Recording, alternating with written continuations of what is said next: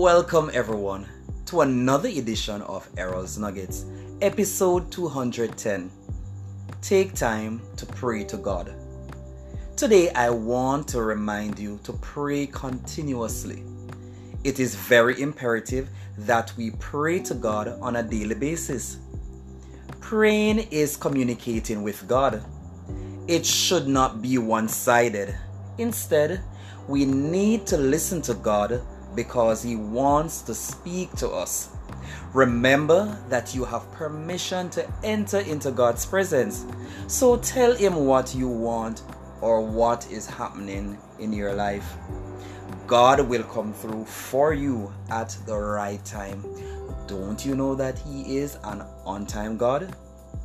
Today, I urge you to rejoice in hope, be patient in tribulation, and be constant in prayer. I am Errol Campbell, and remember to take time out to pray to God.